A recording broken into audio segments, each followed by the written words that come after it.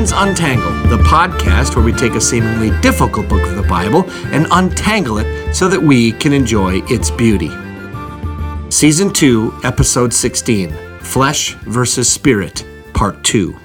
Romans 8, verses 5 through 17.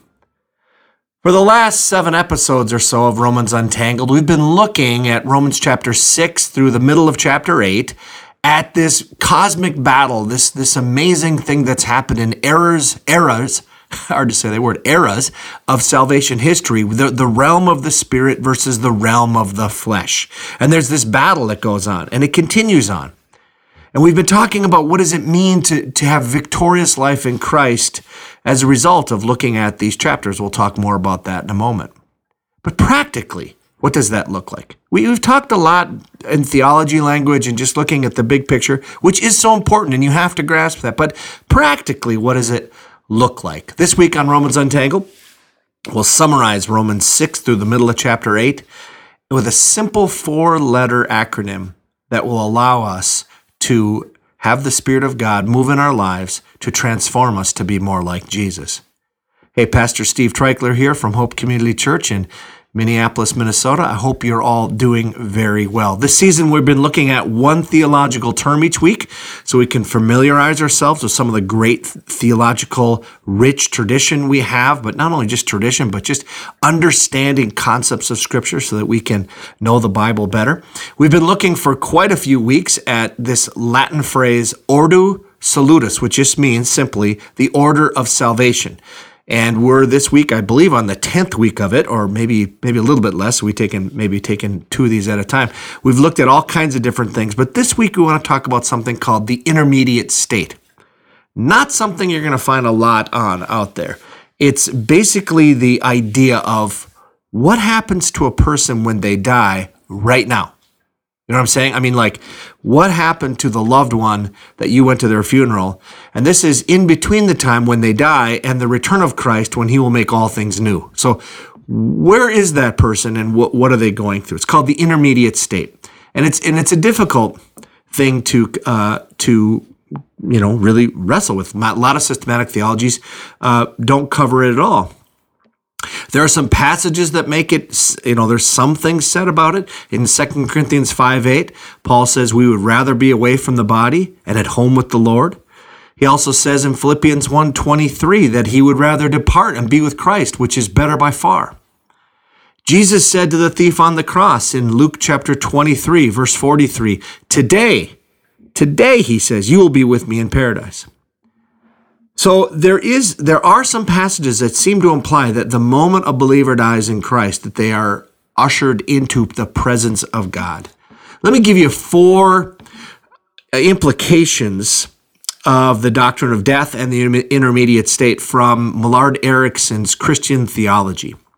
He says, first off, death is to be expected by all, believer and unbeliever, except those who are alive when the Lord returns. We must all take this fact seriously and live accordingly.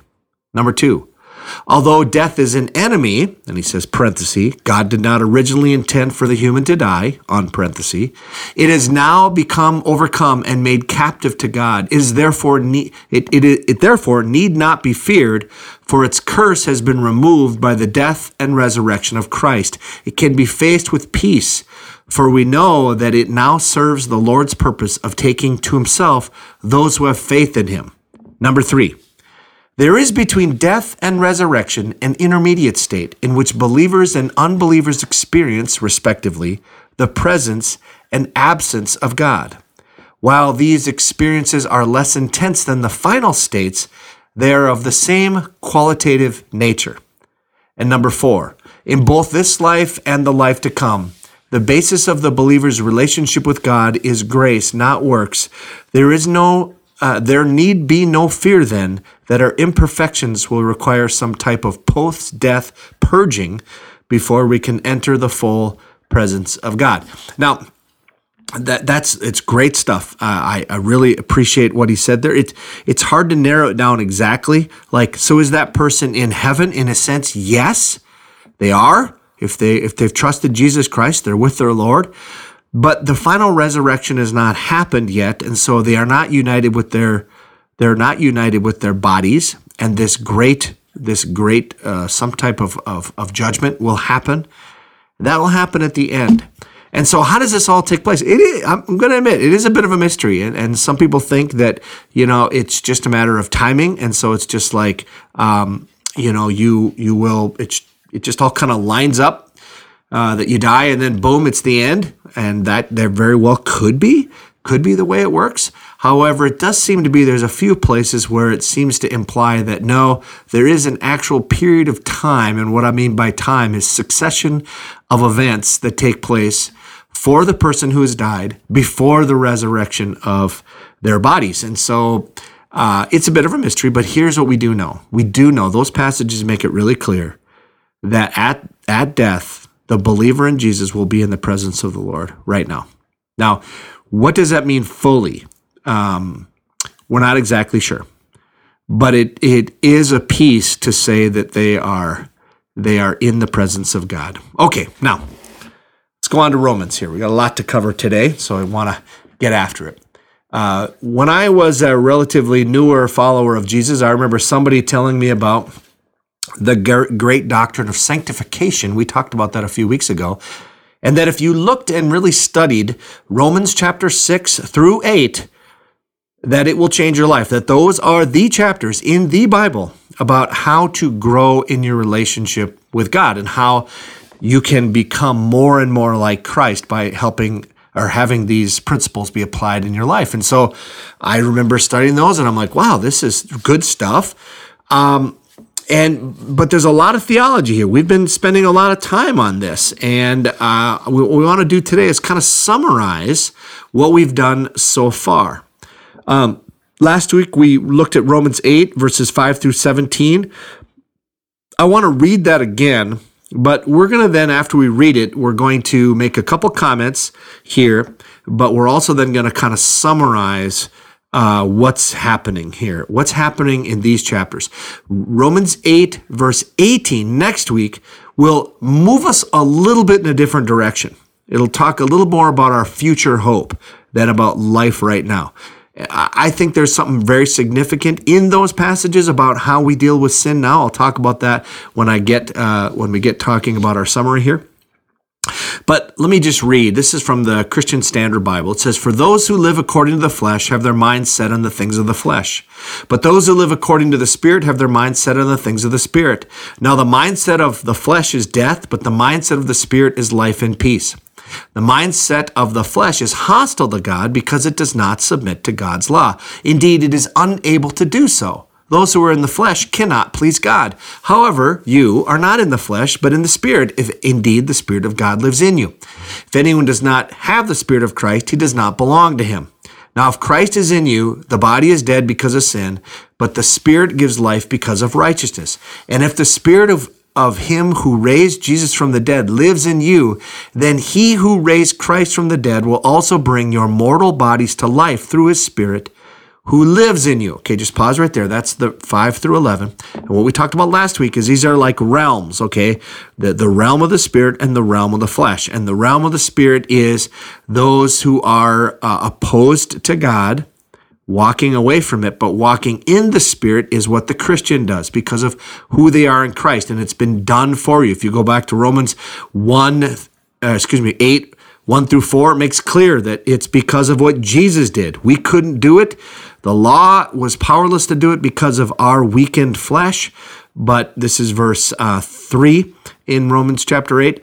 God did by sending his Son in the likeness of sinful flesh to be a sin offering, okay? So this is all about what God has done in our lives. And yet at the same time, this last passage says there's something about our mortal bodies, okay? About the way we live right now, that it still is susceptible to this sin, this flesh, this age of the law where we try to measure up, right? That's exactly what this passage is getting after. And it's saying that you're in a different realm now. You're not in this realm of the flesh. You're in the realm of the Spirit now. And yet your body still is here, and it's very susceptible to these things. We talked last week that we are new creation people in an old creation world, if you remember that. So then verse 12, and this is an important way to translate this verse. It says, so then, brothers and sisters, we are not obligated to the flesh to live according to the flesh. Now, some versions of the Bible translate verse 12, they say, so then, brothers and sisters, we are under obligation, not to the flesh, to live according to the flesh. And that's a bizarre thing because it leaves it ambiguous. It's saying, well, what is our obligation then to? Well, it sounds like then our obligation is to the Spirit, right? And then you would translate verses 13 and 14 that says, well, if you live according to the flesh, you're going to die. But if by the Spirit you put to death the deeds of the body, you will live. And it's like, aha, that's how it works. I want to live, so therefore I'm going to put to death the deeds of the body, and I'm going to live. In other words, it's my works that do it.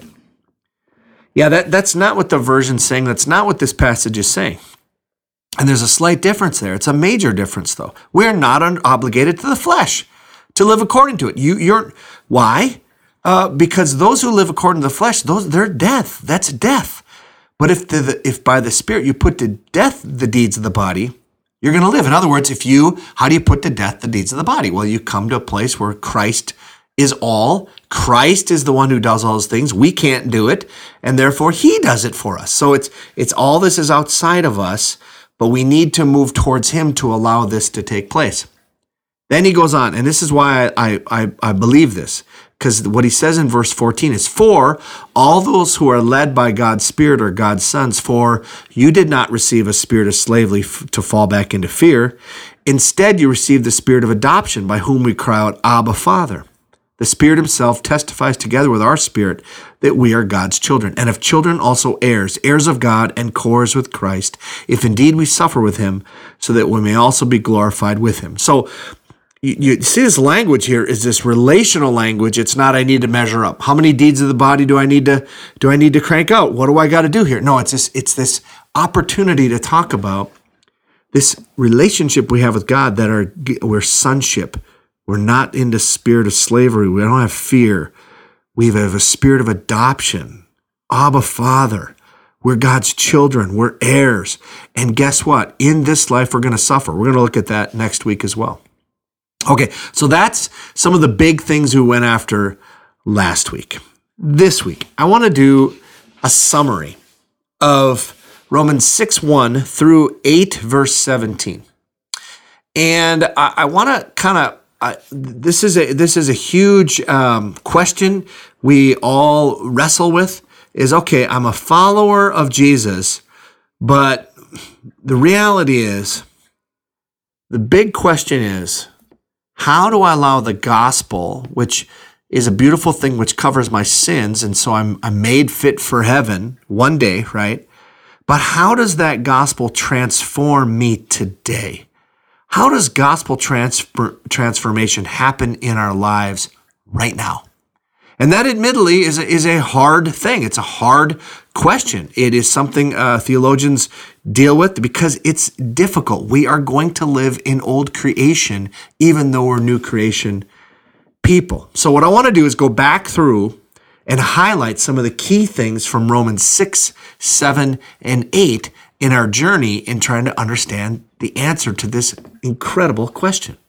So let's go back to Romans 6. Romans 6, 1 and 2 says this, what shall we say then? Shall we go on sinning so that grace may increase? By no means. We died to sin. How can we live it in any longer? So the question that gets answered there, is sin the norm for the Christian? And the answer is no. Wrestling with temptation is, but victory is ours in Christ. We've died to sin. It doesn't any longer have mastery over us. In fact, it goes on then to say it's all because of what Jesus did in verses 3 and 4. Or don't you know that all of us who were baptized into Christ Jesus were baptized into his death? We were therefore buried with him through baptism into death, in order that just as Christ was raised from the dead through the glory of the Father, we too may live a new life. See, this is key to understanding this. The first thing we're going to have to get when you want to overcome sin is you got to realize it's not about you. It's about what Jesus done. Jesus is the one who defeats sin. Jesus is the one who died. Jesus is the one who was raised again. That's where the source of power comes from. It's not about us and our weakness. And that is where we often get tripped up. We'll talk about that in just a moment. If you skip down Romans 6 to verses 11 through 14, it talks about kind of a pattern, the Apostle Paul, and we had talked about this before. He says, in the same way, verse 11, chapter 6 now of Romans, count yourself dead to sin, but alive to God in Christ Jesus. Therefore, do not let sin reign in your mortal body so that you obey its evil desire. So first thing is, count yourself dead to sin. What's that? That's understanding what Christ did, those first few verses in chapter 6. Second, don't let sin do it. Don't allow it anymore. And then the third thing he goes on to say, do not offer the parts of your body to sin as instruments of wickedness, but rather offer yourselves to God as those who've been brought from death to life, and offer the parts of your body to him as instruments of righteousness. For sin shall not be your master, because you're not under law, but under grace. Okay, so this is key. To order to understand how we're going to overcome sin is you've got to start with the gospel. You've got to start with what Jesus did. You've got to realize that you've been brought from death to life. Okay? We'll talk more about some of the other things in a minute. Okay, go to Romans 7. Romans 7, we talked about the marriage analogy, right? And the important thing here to know is that the law no longer has power over us. Look at verses 4 to 6. So then, my brothers and sisters, you also died to the law through the body of Christ, that you might belong to another, to him who is raised from the dead. Okay, so what was that? You died to law through Christ, so you're in Christ and you die with him. This goes back to Romans 6, but that you belong to another. Who's the other? Well, the risen Christ. Where we die with Christ in his death, we're raised with him in his resurrection, in order that we might bear fruit for God. How does this happen? We have to be in Christ. For when we are in the realm of the flesh, those sinful passions aroused by the law were at work in us, so that we bore fruit for death. But now, by dying to what once bound us, we have been released from the law, so that we can serve in the new way of the Spirit, not in the old way of the written code. So what's he saying? You're no longer in the realm of the flesh. You're no longer in the code. You're no longer what's called the law. Well, that's the thing that dictates you. Instead of that, you're alive now. Been made alive in Christ. You're resurrected with Christ. You're in the Spirit now. And that is going to become a theme there from that point on. If you keep going on in Romans 7, it talks about this war, right? Paul goes on in Romans 7, 14 to 25, that talks about this war that goes on within us. He says, we know that the law is spiritual, but I am unspiritual, sold as a slave to sin. I do not understand what I do. For what I want to do, I do not do, but what I hate, I do. And if I do what I do not want to do, I agree that the law is good. As it is, it is no longer I myself who do it, but it is sin living in me. For I know that good itself does not dwell in me. That is in my sinful nature, or my flesh. For I have the desire to do what is good, but I cannot carry it out. For I do not do the good I want to do, but the evil I do not want to do, this I keep on doing. Now if I do what I do not want to do, it is no longer I who do it, but it is sin living in me that does it. So I find this law at work. Although I want to do good, evil is right there with me. For in my inner being, I delight in God's law. But I see another law at work in me, waging war against the law of my mind and making me a prisoner of the law of sin at work within me. Right? Okay, so he's acknowledging what life is like as a new creation person in an old creation world, right? And what's the answer? Verses 24 and 25. What a wretched man I am. Who will rescue me from this body that is subject to death? Thanks be to God who delivers me through Jesus Christ our Lord. That will then get him over to Romans chapter 8, verse 1, right? Therefore, there is now no condemnation for those who are in Christ Jesus, right? Then he goes on to say, if we look at some of the things we just picked up last week, we would say that the Holy Spirit now is the one, the age of the Spirit, that's the thing that really controls us. And Romans 8:9 says, you, however, control not by the sinful nature, but by the Spirit, if the Spirit of God lives in you. And if anyone does not have the Spirit of Christ, he does not belong to Christ. Okay? So he's saying, if you have come to faith in Jesus Christ, the Spirit of God lives in you. Therefore, he would say in verses 10, 11, but if Christ is in you, your body is dead because of sin, yet your spirit is alive because of righteousness.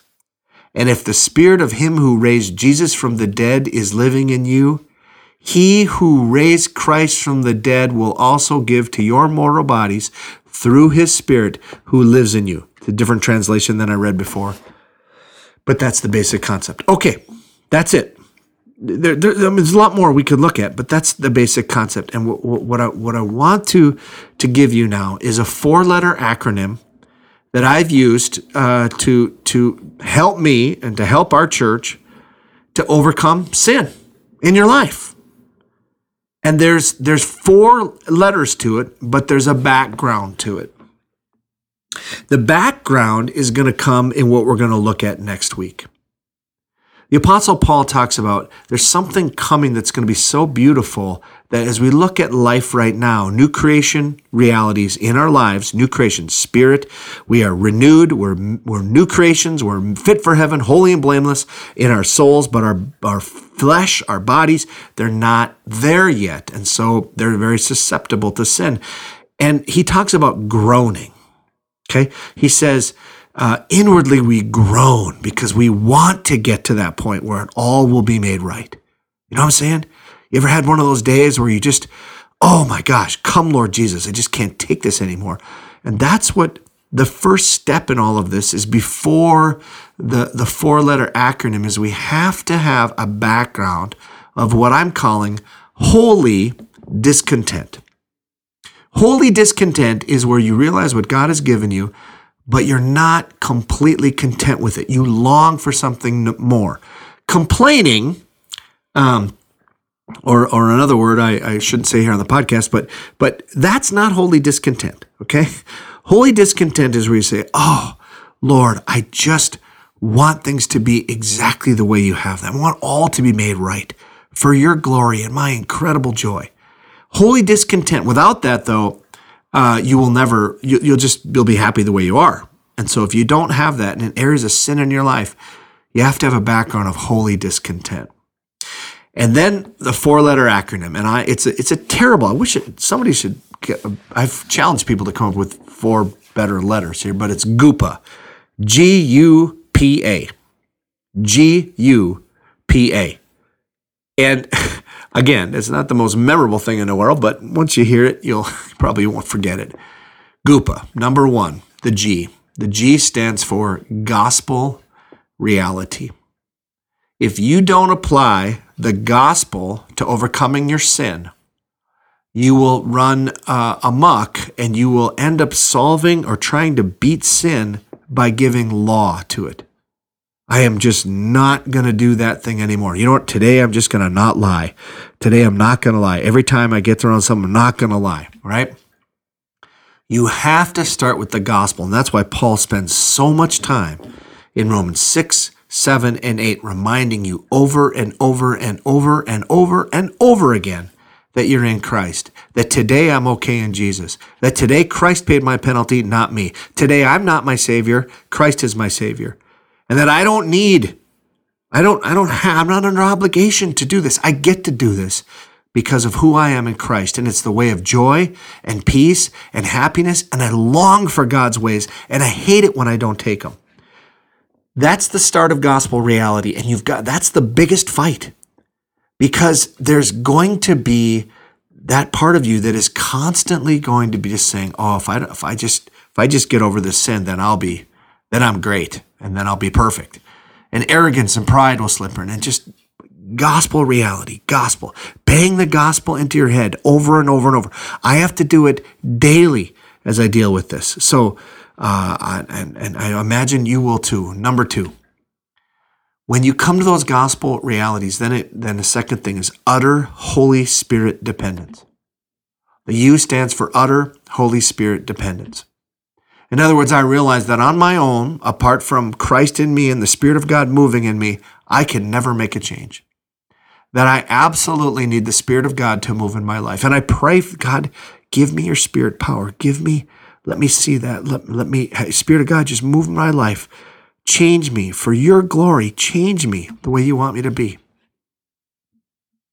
The P. The P stands for pathway.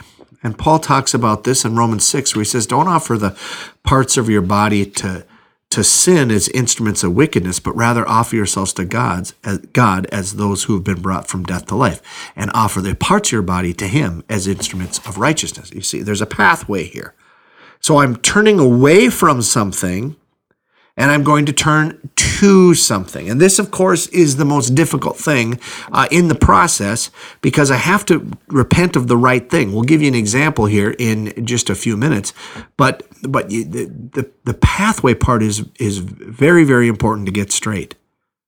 And the last one then is accountability. I just need other people around me. I do this in community. Confess your sins to one another that you may be healed, James 5 says. Now, my contention is that most people skip the first three and they go straight to accountability. And they try to grit their teeth and do it. And they call it the victorious Christian life. And it fails. So either one of two things happen. You grit your teeth and you find out I can actually do this, and you become arrogant and proud, and now you look down on those who don't do it. Or you don't do well and you look down on yourself. And you might now become a liar about it, or a minimalizer, saying that's not really that bad, or whatever. Or I tried and I can't do it. Right? I think proper accountability comes at the end of all this. Gospel reality, clearly, utter Holy Spirit dependence, the right pathway, which means actually repenting of the right thing, and then accountability. Okay, GUPA, G-U-P-A, gospel reality, utter Holy Spirit dependence, pathway, and therefore, and then lastly, accountability. So let me give you an example. Let's just say that I am bent out of shape, that I really, really, really want some item. If I name an item, I know I'm going to get emails and people saying, what's wrong with that item? And I'd say, well, nothing at all. But there's just something within me that I just realized that I have become materialistic. I'm starting to believe that if I don't have this particular object, be it a new car, a new house, whatever, I am not going to be fulfilled right. Now, again, most of the time there's nothing wrong with those objects, but when those things start to slip into that place, we call that materialism, right? And if you're an American, we're rife with this, because we love our comfort and we love our toys and we love our electronics and all this kind of stuff, all right? So what you have to do in order to form the right pathway is you got to apply GUPA, right?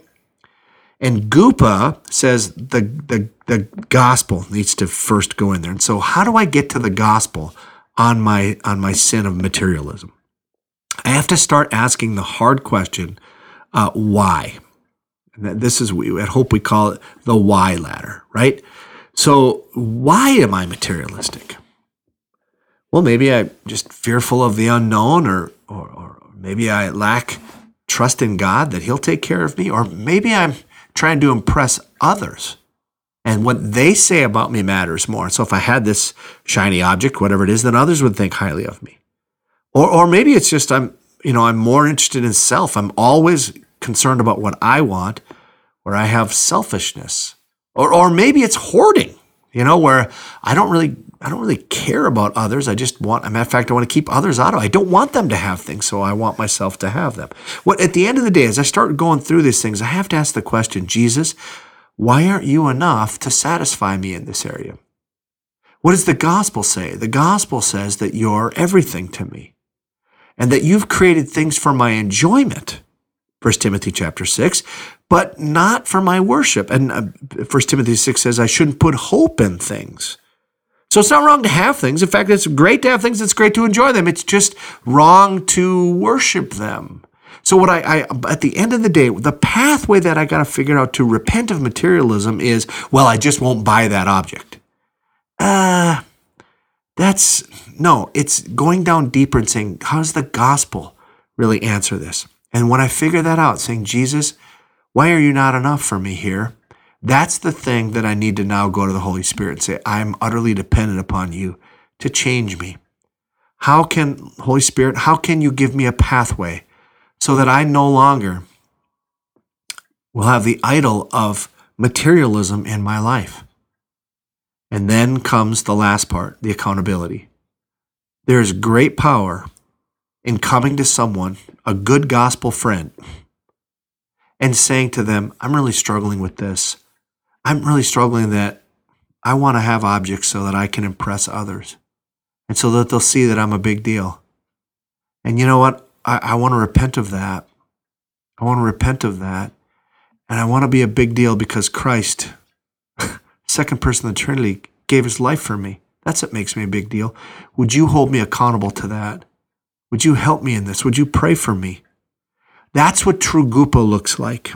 Okay? Gupa looks like where you wrestle through those things and you come to the point where you're realizing your idols and you're repenting of them and you're moving towards Christ. Now, is it easy? No, it's not easy. I'm telling you, I told you last week. Being a new creation person in an old creation reality is complicated and it's difficult, but the flesh is not the answer. Never is. The Spirit is always the answer, and the gospel is all the answer. Like I often say, I don't know what question you're asking, but I know that Jesus is the answer. And I'm not saying that to be trite. I'm actually saying because it's true. Christ as Lord and the gospel as my solution is always my answer. I just need to know what question I'm really asking as I'm trying to fill that with other things. That's what Romans 6, 7, and 8 are really getting after. And I commend them to you again and for a lifetime of study as we live in this life as new creation people in an old creation world. We have 2 more episodes left on this season as we finish up Romans chapter 8, and they're going to be great. Next week, we're going to look at groaning for glory, and then the week after that, we'll look at the inseparable love that God has for us in Christ. So we'll see you next time on Romans Untangled as we continue on and finish up Romans chapter 8 in these next 2 weeks. Have a great week.